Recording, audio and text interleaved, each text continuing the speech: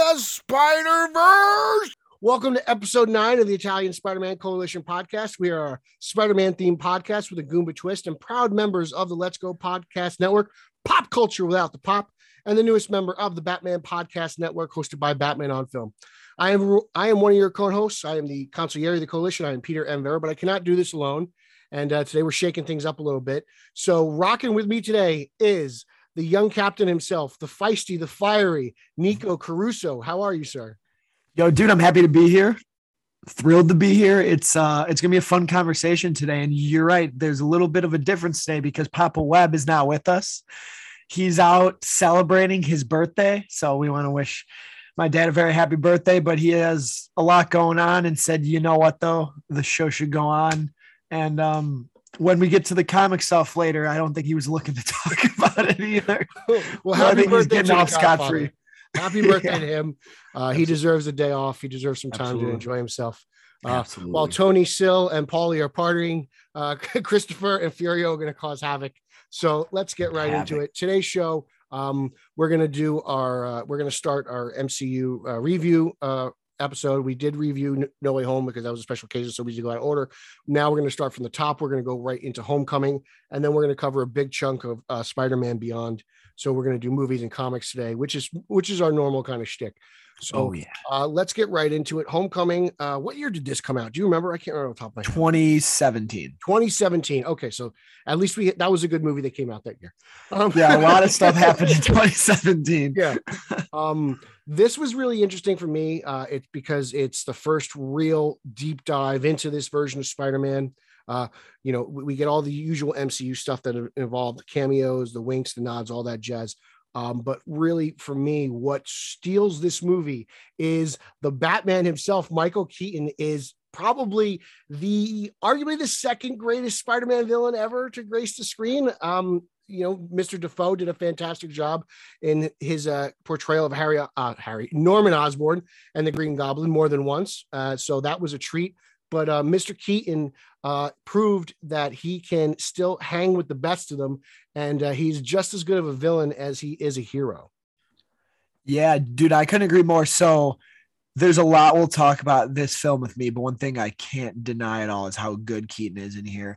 I would consider him, he's definitely for me top 3 Spidey villains on screen, and I think he's among the best MCU villains too. He is, not only is the acting performance fantastic, he actually is pretty compelling, has a pretty good motivation, pretty scary at times, and a couple really nice action sequences with him as well. So he absolutely does steal this film whenever he's there. Is there no way Keaton can top Molina for you? Because I go back and it's forth. Hard. Honestly. It's hard. The thing about it is, with No Way Home too, Alfred Molina becomes he gets redeemed and almost becomes a good character. Mm-hmm. So then especially after No Way Home, spoiler alert, if you've seen No Way Home. Who hasn't? No one's seen as much as you. Right. Yeah. No one's seen as much as me. They protect that about where his Doc Ock ended up. So it was hard to even call him a villain in No Way Home. Yeah. But if we're talking about just the core of it, he is a villain from Spider-Man 2. I would still put Dafoe, Molina, and then Keaton number 3 for now. But if we see Keaton ever again, which I really hope we do, he could. Which I think is happening. I think he might be in Morbius for a little bit, right? Yeah, it feels like it. His character is definitely in Morbius.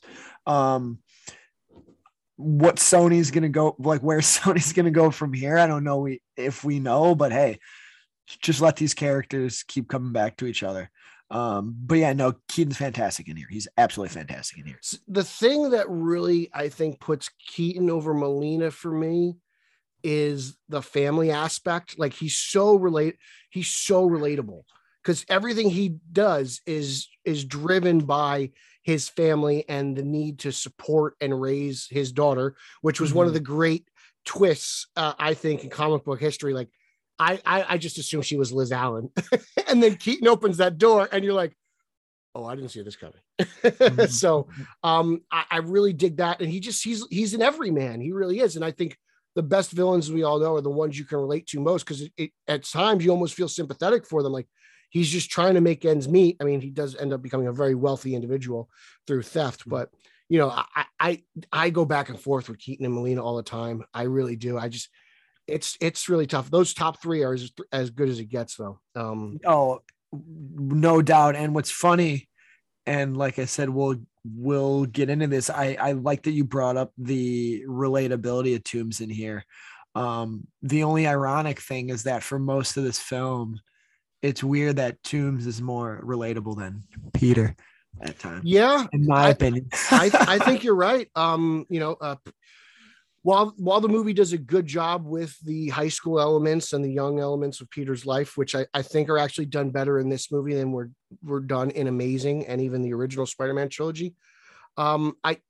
There's certain things that just remind me a lot of Dan Slott's run that I always took. I didn't enjoy, which always kind of took away from Peter Parker, that the amount of technology in the suit, especially in this film, the reliance on Iron Man. While I do think Iron Man makes some valuable points to Peter as he tries to teach him how to be a hero, I do just wish that was more of Uncle Ben's words than it was Tony Stark. Yeah. And it goes back, like, I don't know if I feel the MCU has done a lot of course correcting with Uncle Ben. And as you look at it in this movie, there's a time where Peter, mentions to Ned, with everything May's been through, she can't know about this. That, to me, that's them thinking about Uncle Ben early on. And then you get the suitcase in the next movie, and then he's totally erased, basically No Way Home. It makes you wonder, like, what the original plan was for this trilogy, because it seems like when this movie started, they had a certain idea of what they were doing, and then they kind of course corrected and changed things. What do you think about that? You're right. So let me get this out of the way with all my Tony Stark thoughts on this film. I think this movie, for me personally, and I could be wild as I tend to be. No. You? For me, never. I mean, only occasionally. But so for me, this movie, when it comes to the Uncle Ben and Tony stuff, I respect that they wanted to do something different this third time around. And I actually thoroughly, and not to get down another rabbit hole, but I absolutely love, regardless of how I feel about Homecoming or Far From Home, like, I absolutely love his entrance in Civil War. I think the scene with Tony, his dialogue about wanting to help the little guy and, not being able to do certain stuff. And he's basically explaining to you the idea of with great power comes great responsibility without saying it. And I do like Tony is the one to bring him in.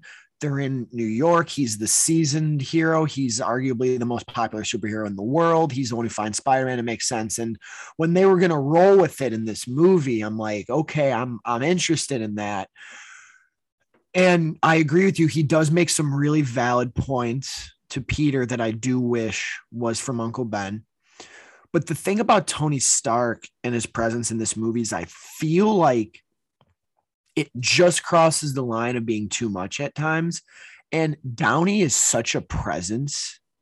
He's such a presence, and he has such this charisma that he almost is distracting to me when he's in the movie. Like, to me, his scenes with Peter are more of a Tony showcase than anything having to do with Peter. And that is a pretty heavy statement to make, and that's maybe just how I feel about Tony's influence in the MCU, because it's on everything. As much as I love Keaton's performance, it is coming at the motivation of Stark and his involvement with damage control. And so it's like, okay, his presence feels a lot larger on the movie than I thought it was going to be. And even though he was signed on to do all these scenes and he's like last on the bill, I still feel like there was a lot of Tony stuff in here. And the suit and the technology stuff I'll expand upon a little bit later. But that to me is where the movie loses me for a bit, because it was this perfect storm. It reminded me a lot of Slott's run at the time too, of a lot of things I wasn't liking that I was reading, I was seeing on the screen. See, I kind of disagree with you there. I think. How dare you respectfully disagree with me? I think this movie. I think this is the MCU movie that really balances out what they can do with cameos and whatnot. Because I feel like Tony Stark's influence comes in at the right time. You know, Peter botches the FBI investigation, so Tony has to save the day there. And while I always want Peter and Spider-Man to be the hero, he isn't there yet. And Peter's stubbornness and his just inability to actually understand where he is, he's always trying to bite off more than he can chew. And while I do appreciate the fact that Peter Parker wants to be a hero and he's got such a determination to do good and help other people, I do really think that Iron Man makes so many valid points when he's not in the suit, when he saves him from the boat, all that stuff is really good and really powerful. But I still have an issue with Spider-Man stressing so much to be an Avenger. You know, like, I know he looks up to Tony Stark, and I get that this is the MCU, but to me, Spider-Man always stands on his own. He's the greatest hero in the Marvel universe, regardless of cinematic or comic book or animation. And I always think he's the top dog. And I appreciate the fact that he always wants to work alone and stuff like that. And obviously, because I'm a Batman fan as well, I like Lomas, no matter how many sidekicks he has. But I think that they inject Tony Stark and Iron Man in at the right time, except for the end of the movie, because then that's kind of like the Tony show. You know, like it's flashy, it's the wedding, it's all this. And I kind of like, I really grew to dislike Happy in this movie because he's just a dick. Oh yeah, he's so annoying. He's such a jerk. Yeah. And I think it's unnecessary because it's like all Peter wants to do is help. And Happy's a complete jerk to him the whole time, which is so weird because then eventually he ends up being like his step uncle or something. Yeah, the trajectory they do with him it's weird. There's weird. A lot. I think that's a lot of course correction in there. I do appreciate in this movie though what they do with Peter and his intelligence. You see him in science class making the web fluid. They mentioned robotics class. He's obviously a nerd. He's a band geek. He's on the debate team or whatever that is. So I appreciate that. And it really stresses how smart he is.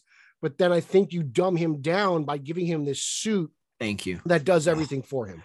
I'm on the 100% same page. So where the movie kind of loses me every time is in that whole second act. Because I do agree with you. They really establish early on a lot of his intelligence, a lot of what he can do with his mind in the first act. And then later in the third act, when he has to, right? It's the middle of the movie. You're right. When they dumb him down and they give him the suit. And when he's like saving the boat and it's like showing him where to put the webs. I'm like, no, like let him try, like he would try to figure it out at the Washington Monument. He's got like his, like, I know they wanted to do the spider tracker thing because it was such a thing in the comics, like especially in that, I like the tracker Spider-Man thing run shop, but it's the drone. Drone's a little weird. Yes. So like all that stuff, I'm sitting there going like, okay, now we're taking away from it. And I don't like I'm okay with sometimes in comments him getting tacked for situation, but I also don't like, I despise that the suit talks to him as Karen. Cause then the dialogue is so corny. Like when he's talking about, is that Jennifer Connelly, right? Yeah. I love her. Who's fantastic. Yeah. But like when like Karen's talking to him and he's telling her about Liz and she's like, kiss Liz. I was like, kiss. God. I was like, no. I would like if you told me, or I wouldn't be afraid. I'm like, I don't know, man. There's something about it I just didn't like, because I would rather Peter be having those conversations with Ned, with Zendaya, with Aunt May, like with people in his life. And you really lose that with the technology. And with my thing about the suit is I do really like the third act because it feels the most Spider-Man stuff is in that third act. I think that's, to me, when it becomes a really good Spider-Man film. And he does it all in the homemade suit. It's really inspiring. And then at the end of the movie, I know he turns down the Iron Spider suit, but then like Tony drops off the suit at the end of the movie. So he gets no difference back. Other than the look. Yeah. And then he gets it back at the end of the movie. It's waiting for him on his bed. And I'm like, okay, so we made this whole big deal about he doesn't need the suit and he beat the Vulture without the Tony Stark technology, but he's going to still have it at the end of the movie. And then he literally has it. Like, it's hard to judge this now because at the time we didn't know, but little did we know eventually he was still going to have like technological suits for 5 more appearances. So it kind of, to me, it devalues that whole idea of he used the homemade suit at the end because he just gets it right back. And then he ends up using it for the rest of his journey. Yeah, I think post No Way Home, I think the ending of Homecoming, they're saying home a lot lately, is even more powerful because all Peter wants, and it comes full circle, all Peter wants to do is save the villains, except for like Mysterio, right? He wants to save all the villains in No Way Home.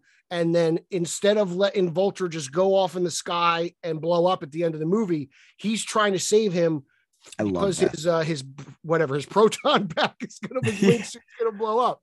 And I thought that was very beautifully set up through Ned Leeds and the Washington DC stuff. And I think there's a lot of really good storytelling and writing here. I think they craft a story really well. There's just so many parts I don't like. But things I do like, I like the early montage early on with the bike stuff and the churro. And I thought that was great. And even how Tony mentions that earlier, like Tony is paying attention, even as much of a dick as Happy is, he is reporting to Tony what's going on. And Tony mentions he called the FBI and all that stuff. So there is a lot of trust, and like people are listening to Peter. I think Peter's so caught up in the big picture that he's not taking it one step at a time. I think he's so ambitious in this movie. He's trying to prove himself all the time. And it sometimes it does him a disservice, but I think it does really work in terms of like character growth, where he goes from the beginning of the movie to the end of the movie. And I think that's where all the magic happens. And it's not, I do enjoy it. And I watch it. I'm like, man, I really enjoy all this John Hughes stuff, the stuff with the kids, the stuff with Ned Leeds, Tony Ravioli, whatever his actual name is. I can't pronounce it. He is fantastic as Flash Thompson. Everything from Penis Parker to Are you really friends with Peter Parker? That stuff's really good. I enjoy that, and I love the relationship that Peter has with Ned. Don't get me wrong. I wish it was Harry. Just because like I'm a stickler for tradition, but I get it, especially after Amazing. You don't want to throw another Harry Osborn at us. Like we've been there, done that for 2 franchises in a row. But all that stuff is really great. I think his relationships are wonderful. The few times we see him and May interact, at the Thai restaurant, that was really good. When after the ferry, when he comes home and, he tells her about the internship, she's really great there. Marissa Tomei is wonderful in the role. She really is. She's so young. She's so young and so beautiful that, she's not a traditional Aunt May for me. But here you go on for a little bit. Yeah. So I like how you brought up the John Hughes inspirations. Cause I'm so back and forth on those. Cause while I do like a lot of the stuff in high school, I feel like it's probably the most we've seen the characters spend in high school, if I'm really reflecting on it. And, because Amazing did it briefly in the first movie, and it's just very, very brief in Spider-Man, and very, very brief. So, like, I like seeing him. I like seeing all the younger, like, friends and classmates together. I do kind of vibe with this version of Flash Thompson because it is more modern.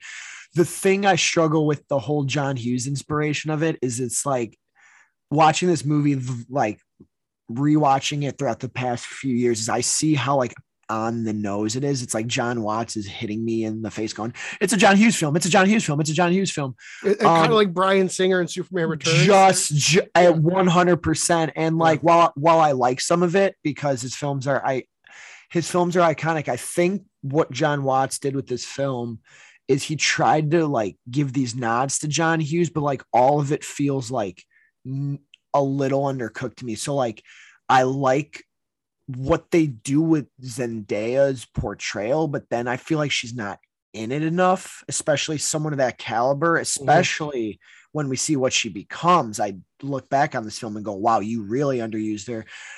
Something John Hughes always did well was write and develop the female characters. And I feel like as charming as Liz is, I feel like there's not much there for her. I like the twist of Keaton being her dad. I almost think though, for me, you sacrifice a little bit with Liz because like if they maybe showed it, but then you don't have the twist. I get it, but I feel like giving Liz a little bit more because like MJ had very compelling personal stuff in the Raimi films. Emma Stone had really compelling personal stuff in the Webb films. And then I feel like Liz here, if she was just going to be a one-off, I wish they gave her a little more. Because I do like, on the inverse side of it, I do like at the end of the film where, you know, he has to leave her at the dance, and like that stuff feels very Spider-Man-y. But he does that more than once. He ditches Ned at the party. Like, yes, there are times where he does clearly make the correct decision. Absolutely, absolutely. So like Liz and Michelle, I feel like were these female characters that weren't really developed, and I feel like Aunt May has some good scenes, but I wish the thing John Hughes does really well in his films too is he explores like how teenagers can have such a complex relationship with their like adult figures and their parents or older family members. And I was logging for a lot more with him in May. I feel like there's scenes of like she doesn't really get him, and then I know she helps him with the dance at the end, and maybe it's just me being selfish and wanting more, but I feel like all these themes that Hughes is known for, I feel like there's little like just sprinkles of it, but I feel like there was so much more of an opportunity to maybe show him not only struggling with these relationships, but let him try to do something for the Daily Bugle. And maybe because it's modern, he's doing something online, or there's like a YouTube channel, like exploring this whole teenage trying to find themselves in the world. And I think, yeah, there's so much John Hughes sprinkle, but none of it like actually manifest for me personally, at least. When it comes to Liz, I think she's in the movie the perfect amount because she is just a one-off character. And we've come from two previous entries of the Spider-Man franchise where the love interest was such a main part of the franchise. And, you know, MJ and what was her name? I'm forgetting her name. What the hell's her name? Kirsten Dunst. Oh yeah. She was such a big part, 3 movies. Emma Stone was a huge part of 2 movies. Here, the love interest isn't really a factor as much as it is this version of Spider-Man growing and maturing into who he is. So I kind of appreciate the fact that she is this one-off throwaway character, because in the end, she's really just there for the Keaton door reveal at the end of the movie. You know, that's the whole point of that character. It's just so ironic that Peter falls in love with this girl, or he has a crush. He has a crush on this girl who ends up being the daughter of the guy who's trying to kill him. And, you know, not only does it just work magically when he opens the door, but that car scene where, you know, he's like, don't mess with me. And like, I feel like no one really notices, but the subtle movement of Keaton just grabbing the gun out of the glove compartment, kind of putting it around the car seat and just telling Peter, you know, just, hey, look, don't mess with me or my family, my business. It's so powerful. And you know, he is such a menacing figure from when he kills the original Shocker to just everything he does with Pete. And I love the capers that the Vulture goes through. Like, I love this interpretation, and it doesn't bother me that this version isn't chasing the fountain of youth, because I think you get that in a sense where, you know, he's kind of on his thrill ride. He's trying to, you know, he's doing this for his family, but he's an older actor. You know, this is probably the oldest villain first appearance that we've ever seen in a Spider-Man movie. And, you know, and thank God, because I don't think we get Keaton back as Batman if he doesn't become the Vulture. I think that's a huge part of it. I think I think this movie brings him back into the forefront, and, you know, people are like, oh, this guy could still wear this crazy suit and, you know, and act. And I love the look. Like, I love how he's got this like flight jacket on, or aviator jacket, whatever it is. And I love the claws on the feet and the wings. Like, it was I'd say this Spider-Man movie came out with some amazing Marvel Legends figures, and building that Vulture figure was a lot of fun, because I have it. I mean, it's in storage right now, but if you get this figure, like, his wings are massive and they function, and it's got those like hover so it's wonderful. And I appreciate the Tinkerer, like having him in there. And there's some great cameos as well. Cool. Just you know, Donald Glover, he plays you know, hopefully he'll play the Prowler one day. But you get little nods like that. They talk about the claws and everything. And I really can't stress enough how, like, I'm always, it's always a problem for me how much Marvel stuffs into their movies. But I really think this one does it so perfectly, so effortlessly. I don't think anything's really crammed in. I just probably would go about certain characterizations differently, but how they put Spider-Man in this universe, I think they did a wonderful job. And, when you were talking about the ferry scene, you mentioned like how you didn't like the suit telling him what to do. and in contrast, I do agree with you, but in contrast, like I think it's some of the best web slinging we've ever seen. Like seeing him use the it definitely technology, looked cool. Yeah. yeah, like the impact webbing and all that stuff, and like it is a little. Sometimes it can be cringeworthy to me watching him in like the storage facility talking to the suit and trying to figure it out, but like it does kind of all pay off in the end when he's like using all these different forms of web to take down the vulture. And I appreciate that. And again, going forward through it into the trilogy, like there's a lot of learning he does in this movie, and I think it all pays off a lot in No Way Home. I think this movie and No Way Home are really wonderful companion pieces, and then Far From Home is just really far off for me. Yeah, it's it's so far off. This movie, the thing, and I like how you brought all that up.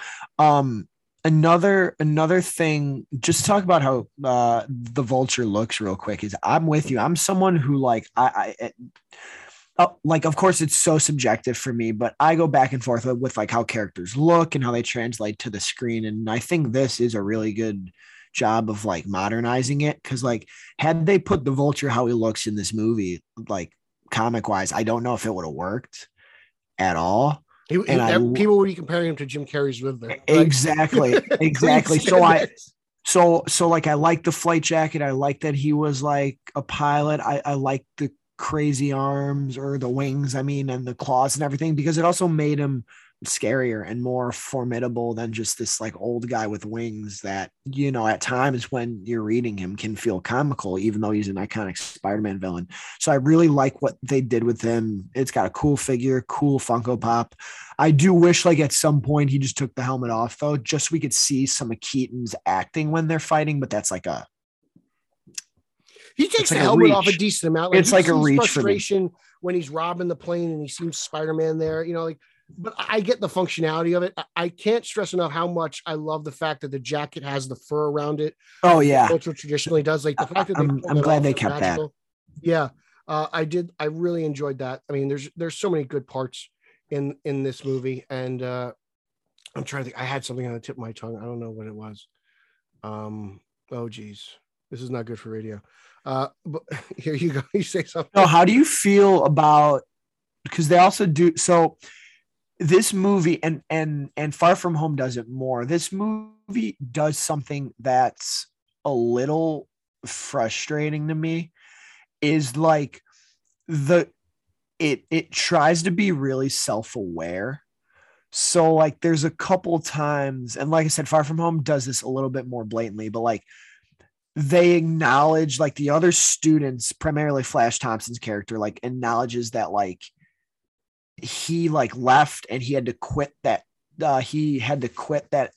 academic team. And then he just shows up and he's like, come on, you think you could just quit and leave and then show up and your spot's here? And then his professor walks on and is like, oh hey, welcome, your first chair again. And it's like, oh, like they're playing on that idea that he always like gets away with everything, which like in Far From Home they do, which it kind of plays better in Far From Home. I won't lie. Like when the one kid goes, no one ever asks why he just runs away when things go bad. And then Spider-Man shows up, and when Spider-Man's gone, he comes back and everyone's like, no, like why? Like that one's funnier.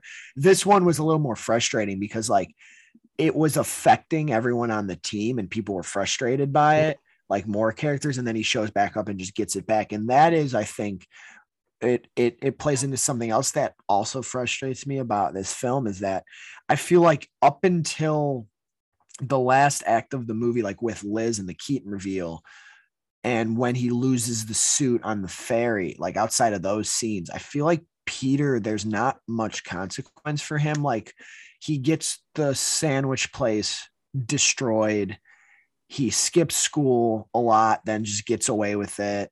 He leaves that team. He comes back. He just gets right back on the team. And then at the end of the film, he uses his homemade suit, and then he turns down being an Avenger, and he doesn't want that suit. And then he ends up at the film with it again. And it just feels very, and I almost think Aunt May and Ned finding out are like, while it is different, they both feel like cop-outs to the idea of what he does earlier, right? Like when he has to leave people, like we see that play out with Liz and the Keaton stuff, but not with the other characters. I feel Yeah, like she's the only one who holds him accountable. yeah, like he wasn't held accountable for a lot of his actions in this film in his quest to be an Avenger. And I feel like that gets forgotten. And that's why this movie at times is frustrating. But then there's great stuff in it too that help you forget about it. Those are great But there's points. such a lack of consequence until the end of the movie, which when you go back to a film like Spider-Man 2, like you see there's so many consequences, right? And that's the giant theme of the movie, and even things in, Amazing 1 and Amazing 2, play into Peter's actions, whether he's Peter or Spider-Man, do have these ripple effects, and he feels it. He feels the weight of it. And in this movie, it's like Peter keeps doing things and getting away with things, and he's only focused on like his personal selfish goal of wanting to be an Avenger. And that at times when I watch it is frustrating. That's just great, because I actually, now that you mention it, I agree with you on that. I think he does kind of get away with murder. He just kind of comes and goes as he pleases. And Liz does hold him accountable. She talks to him on the phone in DC, but she's the only one. And then she's gone by the end. But I agree, having May find out he's Spider-Man, it's kind of a bummer. It's the same. I also don't like when Lois knows, as much as I love the TV show, like my preferred version is like Lois not knowing Clark Kent is Superman. Yeah. I'm a big fan of the secret identity. And I feel like that's something that even in comics have gone out the wayside. Like even in Batman right now, Lex Luthor knows Bruce Wayne is Batman. There are very few secret identities anymore. And I hate that. I despise that stuff. How do you feel, if we're just going to go, like, how do you feel about the homemade suit? I think it's really cool. I wish we kind of saw a little bit more of it. I'm glad it got the chance to shine and showcase in that third act, because you take away the power of the special suit, and you're just down to what I think is some really great Spider-Man moments, because that first fight with the Vulture, that he's got this parachute and it calls Iron Man out. Like I almost kind of wish he could, web his way to a parachute or something. The homemade suit I actually really dig, and I'm glad we got more of a traditional suit in No Way Home. I do love the homemade suit stuff a lot, not only because I think for me, it helps the movie and it helps what the character Spider-Man is doing in the film. It makes it more Spider-Man-y to me, but I like the look of it too. I also like that, like I'm never probably going to get actually maybe now I might, but at the time I didn't think I would see like the Scarlet Spider suit in live action. And this one kind of has a little inspiration, it's like inverted, a cut off hoodie. Yeah. Yes. So I'm like, okay, it's kind of cool. I do like, and he mentions this in Civil War. I like the goggles that kind of helps him focus and helps him like regulate, which is pretty cool. I do wish we got a little more of it. And I almost I'm selfish in this regard, but I really enjoy the homemade suit stuff so much that I almost wish the film ends with him creating a homemade version of that one Tony had with like the red and the blue and everything.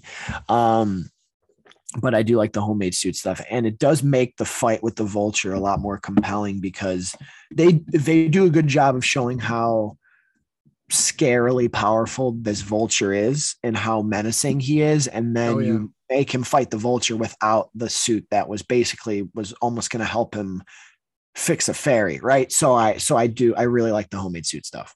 The only thing I really like about the tech suit is that he's got the web wings under his arms. Oh yeah. That's fantastic. But he never uses them, really.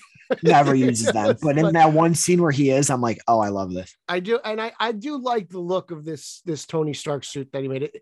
I don't like the black around the shoulders or the exposed web shooters, but it's very traditional to me, and I appreciate it. And I didn't like what they did in the next movie, where it seemed like he kind of had like a navy or a dark or a black suit. The swapping of the colors was a little funky to me. I kind of prefer this one, but we ended up getting our suit by the end of the third movie. Let me ask you another question though, because as much as I do like the suit in Homecoming, and I just wish he had it for all his appearances, does it bother you? Granted, yes, in all the films, of course, like all the action sequences are CGI, but did it ever bother you that so many times in this movie, like that suit is all CG?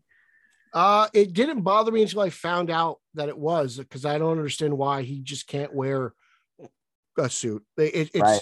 I get why you don't want Tony Stark wearing all that plastic, or Robert Downey Jr. Like I understand it, but like, or even like something like Batman, like they're notoriously. I mean, Keaton's bat suit was like 70 pounds. Like that's a lot of rubber. But like he's Spider-Man, he's just wearing fabric. I don't understand. I know they want the eyes to move, and I kind of get that, but like, what does that have to do with everything else? It's very interesting. As I'm kind of watching the movie now, the spider on the back glows when the parachute pops out. I know the drone pops out the chest, so maybe those are the reasons. I don't know. But then again, it's like, it's just weird to me that he wears a suit. But the one good thing about the suit, aside from the web wings, are it does display Peter and Ned's intelligence because they hack into this thing. Yes. And they take off all these protocols. So again, like, it's weird that they give him the suit to prop up his intelligence, but you already did that early on in the movie. Like, you've said so many things about how this version of Peter Parker is so smart and brilliant that there's a lot of like kind of baffling decisions. As much as I like the movie, and a lot of it has to do with Keaton and his portrayal as the villain. Yes. But I do appreciate the journey that this Peter Parker goes on. I've said that before in the show. He does grow within this movie. And I think that's the best part about it. I think it takes a step back the next movie, and then he takes a couple steps forward the movie after that. But I think there's a huge growth process for this version of Peter. I got to tell you, the lack of spider sense frustrates me too, especially because he has it in Civil War. And then they make such a point about it in Far From Home. Peter Tingle, yeah. Yeah, and even though I hate Peter Tingle, I just like how it's used, and that's another thing that baffles me about sometimes the inconsistency between what the Russos and Watts were doing with him. Because like, there's times in this movie where I think like the spider sense would have really elevated some scenes. Like, well, in a way, it's electronic. True. So it's interesting because like, what if he walks up to the door when he's going to see Liz for the dance and he has like that something like little spider sense thing, and then the door opens, or he gets in the car and when she gets out, I feel like you could have elevated a lot of scenes with the spider sense in here. And it feels weird because it literally is not present. If Ditko was drawing the book, he'd have like those wavy lines around his head. Yeah. Right. Like that's a great point, that the spider sense is so interesting. It's so missed, but then it's like back in Infinity War, and then in Far From Home, they really hit you over the head with it. And then it's a massive part of No Way Home. So it's interesting. It's interesting. And it is in Civil War. There's those two scenes where he reacts to the car being thrown. Mm-hmm.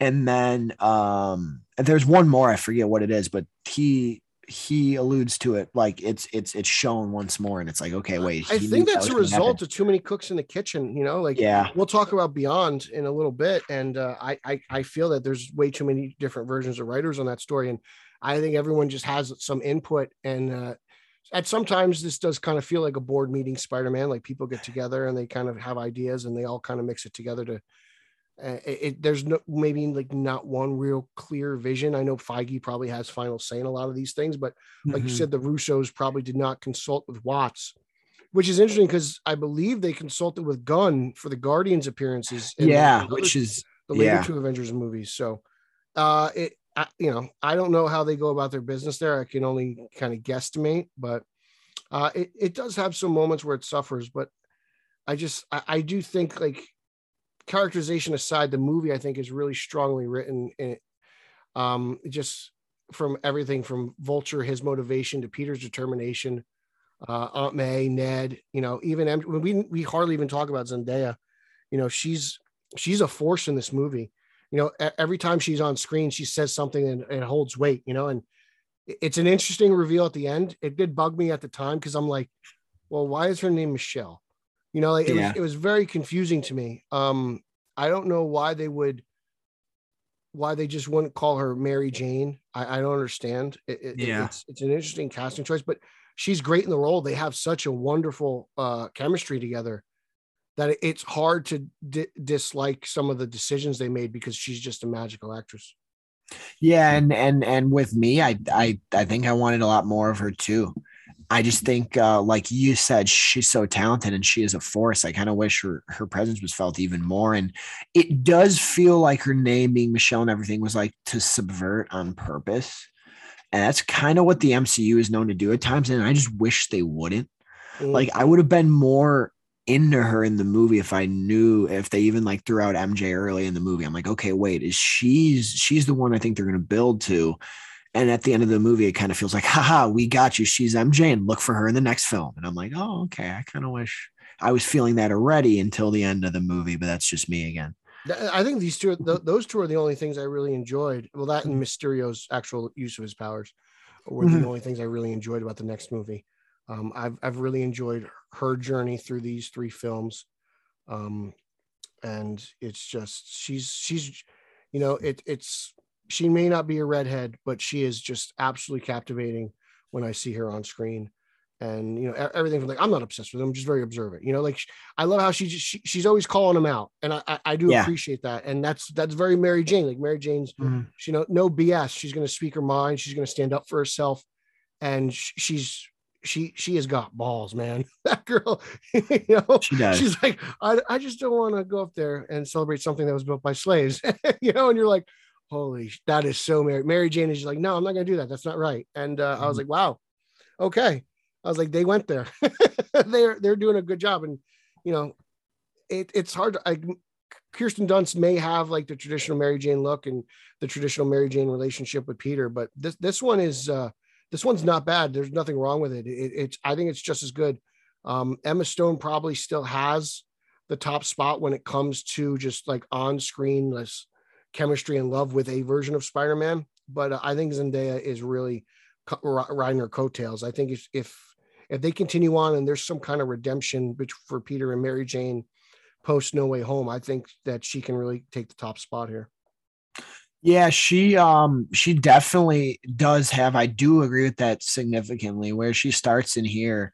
She does have a really nice character trajectory, and I do think it is a result of her relationship with Peter. She does become a lot more open to humanity and a lot more optimistic, as we see in No Way Home. And I do really like the choices they made with her character and a lot of what she stands for and talks about, because you're right, she's making a lot of great points. She stands for a lot of great things in this film, and she's actually like one of the more morally sound people in the film with her beliefs and things like that. So I do appreciate, even though it's a role I wanted to see more of in this film, I do appreciate what they did with her, because I think the eventual payoff is a really nice reward. I want to get some light protesting in. Like I was like, that was funny. Yeah, that was good. And she has some of the best comedic moments in here too. Like she's great. Her and Ned are just wonderful comic relief. Like all of Ned's questions when he finds out Peter's Spider-Man, I think are wonderful. Those are fun. I love the moment when he's in gym and he's like, "Oh, Peter knows Spider-Man." Like he's not Ned Leeds, but like he's a cool version of Ned Leeds. I appreciate that. And there's a lot of good stuff in this movie. I don't know.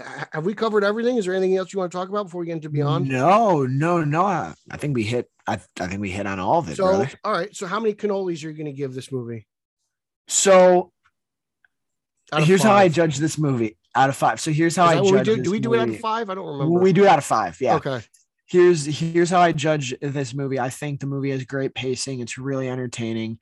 I think it's a really entertaining, good movie. I don't necessarily think it's a great Spider-Man movie. So I'm still going to give it like 3. I'm going to say 3. Okay. Where do you rank it amongst the theatrical Spider-Man? Where does this fall for you? What's your letterbox say? Second to last. Wow, really? Above Far From Home. Wow, that's right. Okay. For the Spider-Man aspect, I judge Spider-Man films, is how Spider-Man-y they are. If for me, there's something about these two MCU solo films, and it's hard for me to explain, but there's a feel to them that I don't get when I watch the Raimi or the Webb ones or Into the Spider-Verse. I know I'm crazy for it, but it is if there's been 8 live action Spider-Man films, 8, 7. Yes, there's 8, 9 theatrical, 8 live action. Yeah, it's 7th. Interesting. I'm gonna be very favorable to this. I give it a 4.5 out of 5 cannolis. I really love this movie. I respect that. It's 3rd on my list. It's right behind Spider-Man 2 and Spider-Man 1. It's ahead of Amazing. Sorry. No, It's above No Way Home. It's above No Way Home for me. I respect that. Amazing's above No Way Home for me because it's pure. It's got a real pure Spider-Man. That's more Spider-Man than like No Way Home in a sense because like sure. I need Peter to have a Green Goblin, and even though whose sirens are they, yours or mine? I think those are yours. Where's Spidey? I live on a dead end, so that's very interesting. Oh no. Hopefully people are okay. I hope so. It sounds like a fire truck. Is Spidey coming there? It is New York. I live in New Jersey. It's Jersey for you. Yeah, technically. There's only one way on and off the street, so they're only coming from one way. I have no idea what's going on. This is gonna play well for the content, though. I'm so sorry. I just hope my house isn't dude, you're fine. I'm not worried about it. It's I love raw podcasts like this. It's gonna be cool. So people are gonna hear that and be like, these guys are talking about sirens. No, I actually thought it was you. I was so shocked. Yeah, no, I really dig the journey and everything. And I while I always kind of complain about the shared universe stuff, I think this movie does it better than most. And as a pure comic book fan, I really dig it. And I said, like, I appreciate Amazing a lot because it's a solo Spider-Man story, but the fact that this Peter Parker doesn't have a Green Goblin kind of still irks me the wrong way. And I've only seen No Way Home once, so I've got to kind of get a few more viewings in before I can make a complete judgment on it. I respect that though. It's going to take some time. I can't, I don't know what's going to happen when the Batman comes. So that's another movie. Like I'm sure the hyperbole reaction will be, it's the greatest movie of all time, but sure. I'm sure and I like them all. So except for Far From Home, but I have this one ranked at 3 and I really enjoy it. And what can you say about it? It's just a lot of fun for me. It is a very fun movie though. It is like, if I were to be able to, which I can't, but if I were able to take all my Spider-Man bias frustrations out of it, it would definitely be higher. But there's just things I can't unsee. I feel that way about Amazing too. There's certain things I'm like, oh man, as good as Emma and Garfield are, there's just so many wrong things, but it's just they all go off the rails at some point. That's why we have reboots. Exactly. All right, that's enough of that before we get into any more of the just babbling on. Let's talk about Beyond. It's been a while since we did this, so let's cover issues 81 through 87. Yes, sir.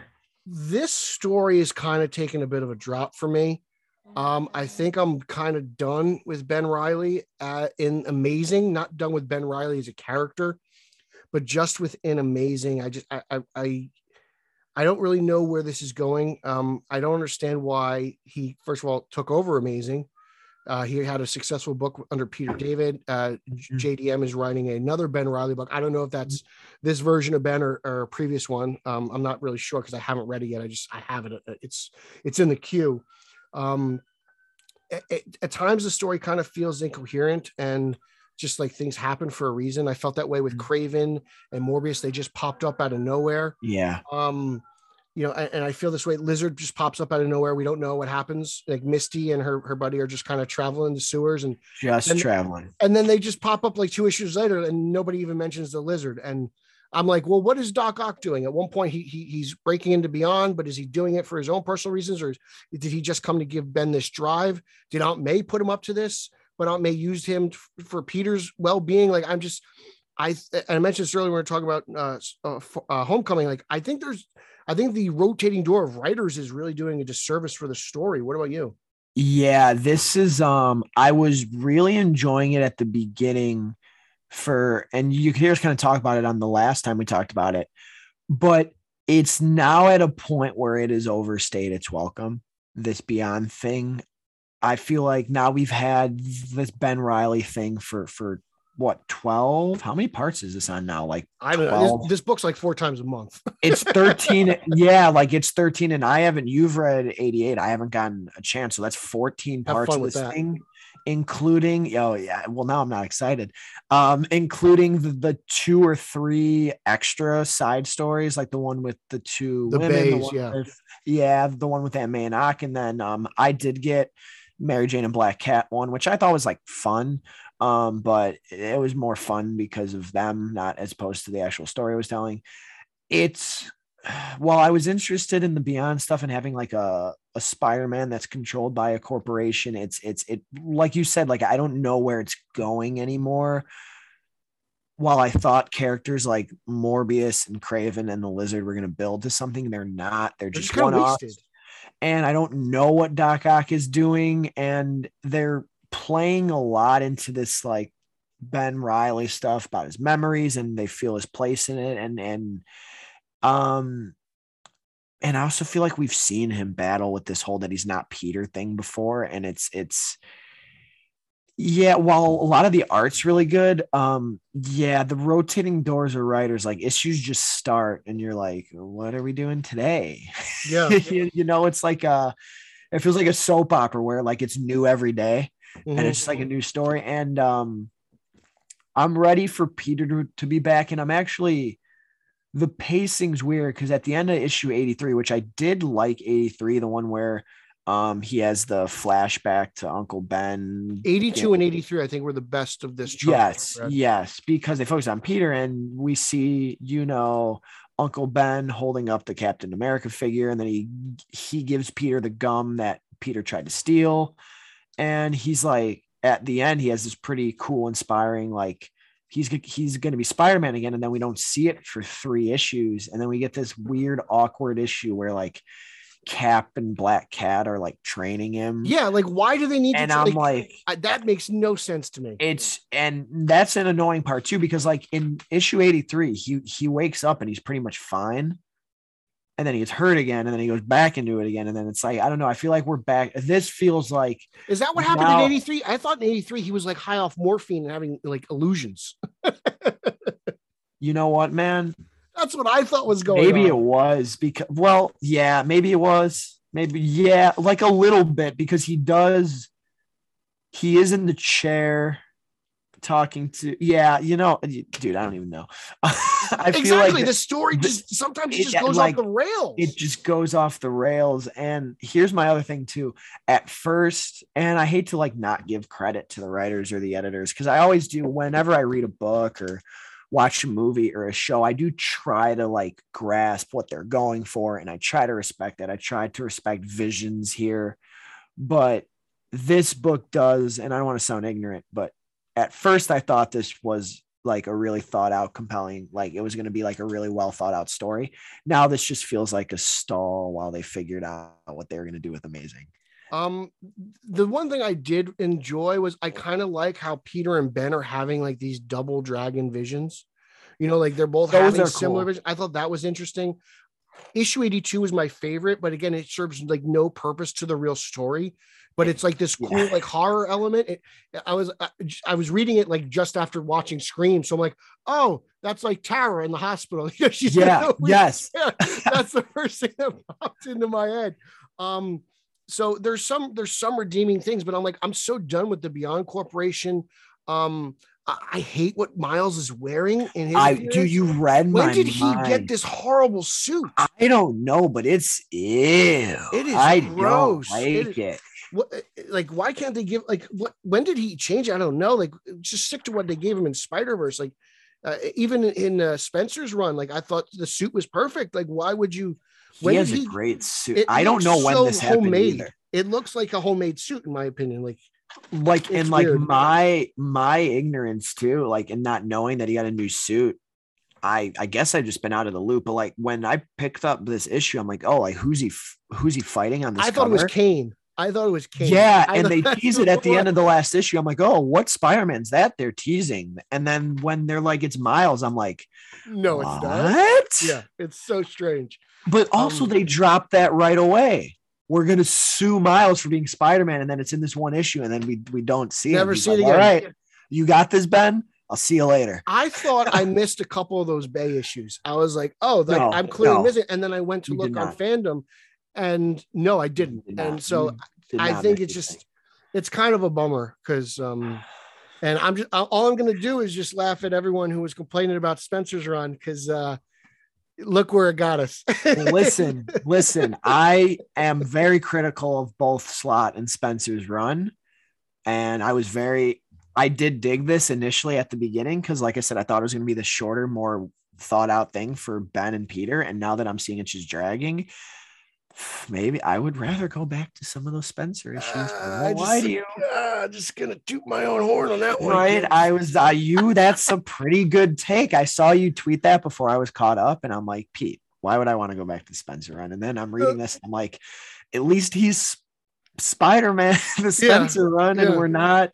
And that story clearly was building to something, not this whole rant. It feels like a stall. Like, I hate to say that. Now it feels like they were stalling, and I don't know why this had to be. But this is such a long stall. That's why I don't understand. Like, this was clearly planned, right? Like, you don't stall for this many issues.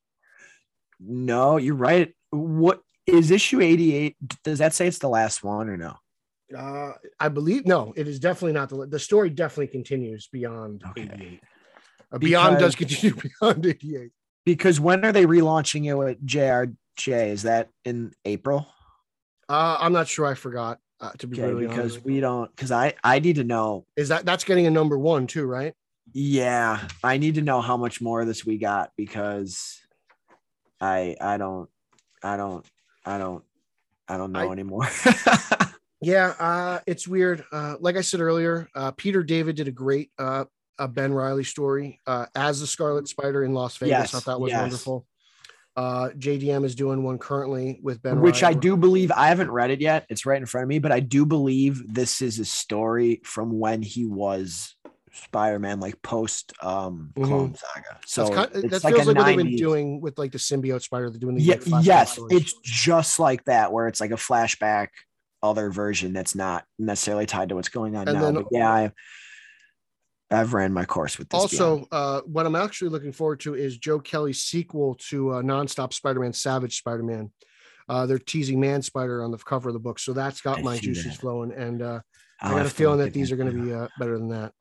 Yeah, I think so. So I'm my birthday present to Daddy Bats or Pappa Webs is he didn't have to be here to talk about this. Yeah, he would have probably. Yeah, I think he was very thankful. He's like, no, you guys keep doing that show. He's like, it'll be the one I can't be on. And he's like, and I'm not looking to talk about Beyond either. So I said, all right, that's fair. He gets his mulligan for his birthday weekend. There we go. And well deserved. Well deserved. Before let's a little impromptu. This just popped in my head because we were talking about Spencer. Let's talk about this Madam Web movie. You seem to be really hyped on this actress. I don't know anything about her. Give me your thoughts. I don't even remember her name. So let me enlighten you a little bit. So it's Dakota Johnson, who is famously known for the 50 Shades of Grey films. So she's the girl in them. Okay. How many of those were there? I think there were 4. I've only seen the first one. You're lying. You're cinephile. You've seen them all. No, I'm not. I promise you, I haven't seen them all. I think there's only 3, and I've only seen the first one, but she's like the main character. And then why I'm excited for this casting is she took I feel like she's taking a very Robert Pattinson route where she was kind of known for those 50 Shades of Grey films and not really taken seriously.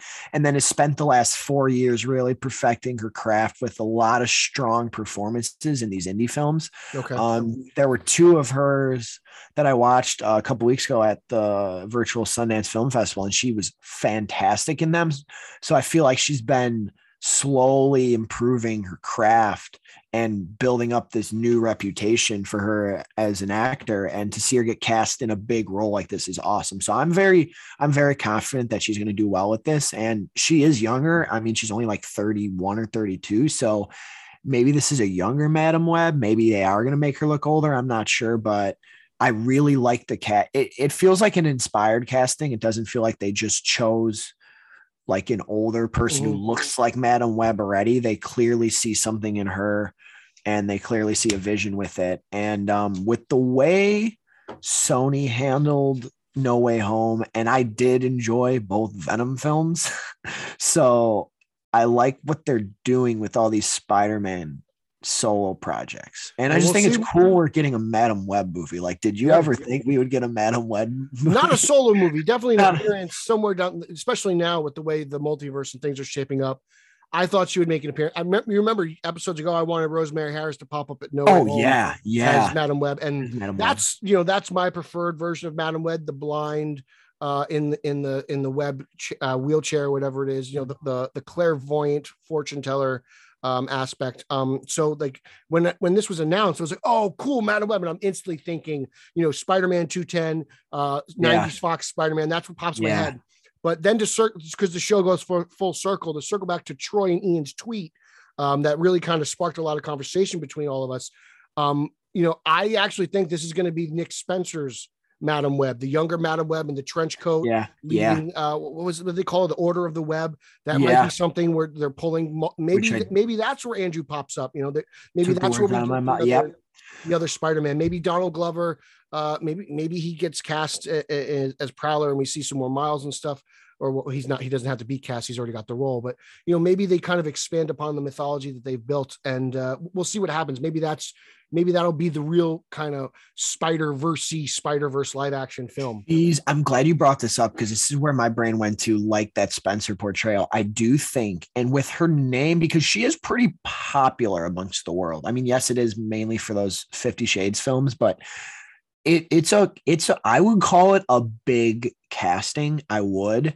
Okay. And I think it's for a pretty bigger purpose. Like you're saying, like, I wonder if her movie is the connecting piece. And this is how all these Spider-Man projects are going to connect. It's not going to be some Doctor Strange multiverse stuff. It's going to be Madam Web bringing all these spider characters together. And that to me is cool. That to me is really cool, because the way you and a lot of other people feel, they like Batman being on his own, which I agree with. I really like Spider-Man being on his own, a 1,000,000%. So the fact that all these characters, I would rather it be a spider reason, #spider reason, that they all get brought together, #spider reason, that they all get, brought together and brought back. And it's not another Doctor Strange or a Wanda thing.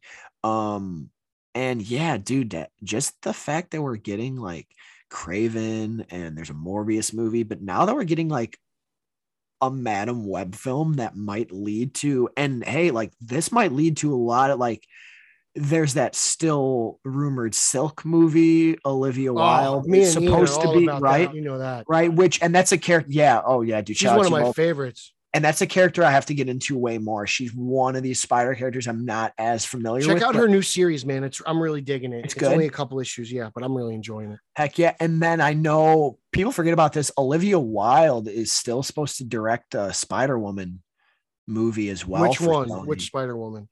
I think, let me look. Is it the red and yellow suit? Is the black and white suit? I can't remember the names. I think it's the red and yellow, because which one is it would be Jessica Drews. I'm pretty sure is the one she's writing. So that's interesting to me, that we're gonna have all these spider people together. Like, and I'm not gonna lie to you, man, like to think we might get a scene with Madam Web and potentially Tom, Toby, and Andrew is pretty gnarly. As long as she's in that crazy chair and she's got those goggles on, by the end of the movie, I don't really care. Right. I do want that. I want that 90s Madam Web look. But it's interesting. So you don't think that Johnson takes role? She's methodical. She picks it. This is now. 100. Oh yeah. So that's good. So that's sometimes why I get worried with these Sony solo movies. I did Venom 1, Venom 2. I liked a little bit less. Morbius has my interest, but like I'm still cautious. I'm 100% with you there. And yes, I think much like, to go back to Robert Pattinson, he was so selective after the Twilight films, and he also is trying to get into that producer realm as well. Dakota Johnson, the last couple of years, she also signs on as a producer on a lot of the projects. So this must have been something that she was really interested in. I wonder if she even knows who this character was. I wonder what she might not. Yeah. Because like as I get why Pattinson's like Batman, yes. Oh yeah, even like you go back to Clooney. Clooney's like Batman and Robin jump started my career from TV to big screen, and obviously it's a horrible movie, right? It's not a good movie.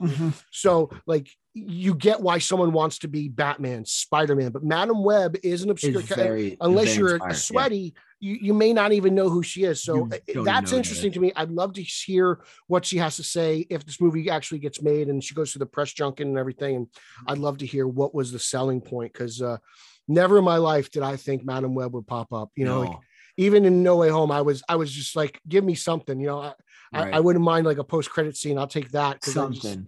But the fact that she's going to get a solo movie is very adventurous, and thank God they're not giving us that Aunt May spy movie. No. That was rumored. That was scary. The only good thing North Korea has ever done is make sure that didn't happen. But it's the one thing we can thank him for. This was a great time. This was good. It's nice when Pappa Webs isn't around, so we can just mess around. Yeah, right. He keeps us in order here. He does. He's the authoritative figure here. He keeps us in order. So just plug away and we'll end this bad boy. Yes, sir. You could follow me all on Twitter, Instagram, Letterboxd, and TikTok at Nico Caruso. That's NIKKOCARUSO.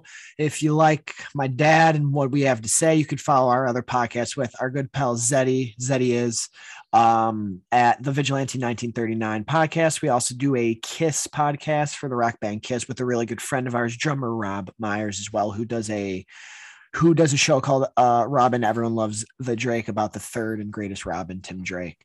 Come talk to me, come tweet at me. I will respond, and we'll have a good time. And I am wild, but I won't be wild with you. You're so wild. You just said third best Robin. Who's the first two? Well, that's according to Rob. That's what he says. Okay. No. He is the third, and the best Robin. Oh, okay. I thought you said the third best. Third is how he says it. No. Okay. No, well, in my mind, Dick is the best. Oh, I'm Team Grayson all the way. Yeah, and I would probably put Tim second. Yeah. I right. easily, hands down. That feels right. And then everyone else, Jason's dead. Jason's dead. Oh God. You can follow me on social media. That's Twitter, Instagram, and Zack Snyder's favorite platform, Vero, at Pete Illustrated. You can follow podcast number one. That's a news-based podcast, not a nude-based podcast, but a news-based podcast. Straight Out of Gotham, straight_O_G. I co-host that with Eric Holzman, the champion of Long Island. You can follow this podcast on Twitter, the podcast you're listening to right now, the Italian Spider-Man Coalition podcast, at Italians for Spidey. Check out at Team Yellow Oval as we're getting ready to celebrate the return of the Oval to the big screen for the first time since 1995. And it's back in print in Joshua Williamson's run. And I believe Dan Moore's bringing it back in his rendition of Batman and Superman. So the Oval's back. Like we're going to party like it's 1989 and 1995 for that matter, and 1992 and 1966. So it's a good time to be a Batman fan. Check out my reviews of Detective Comics and toy reviews on BatmanOnFilm.com and Batman on Film YouTube. Once again, thank you for listening to the Italian Spider-Man Coalition podcast. We are proud members of the Let's Go Podcast Network, Pop Culture Without the Pop, and the Batman Podcast Network, hosted by Batman on Film. And remember, with great sauce comes great macaroni. Until next time. You didn't say it. Yeet. There we go. That's it.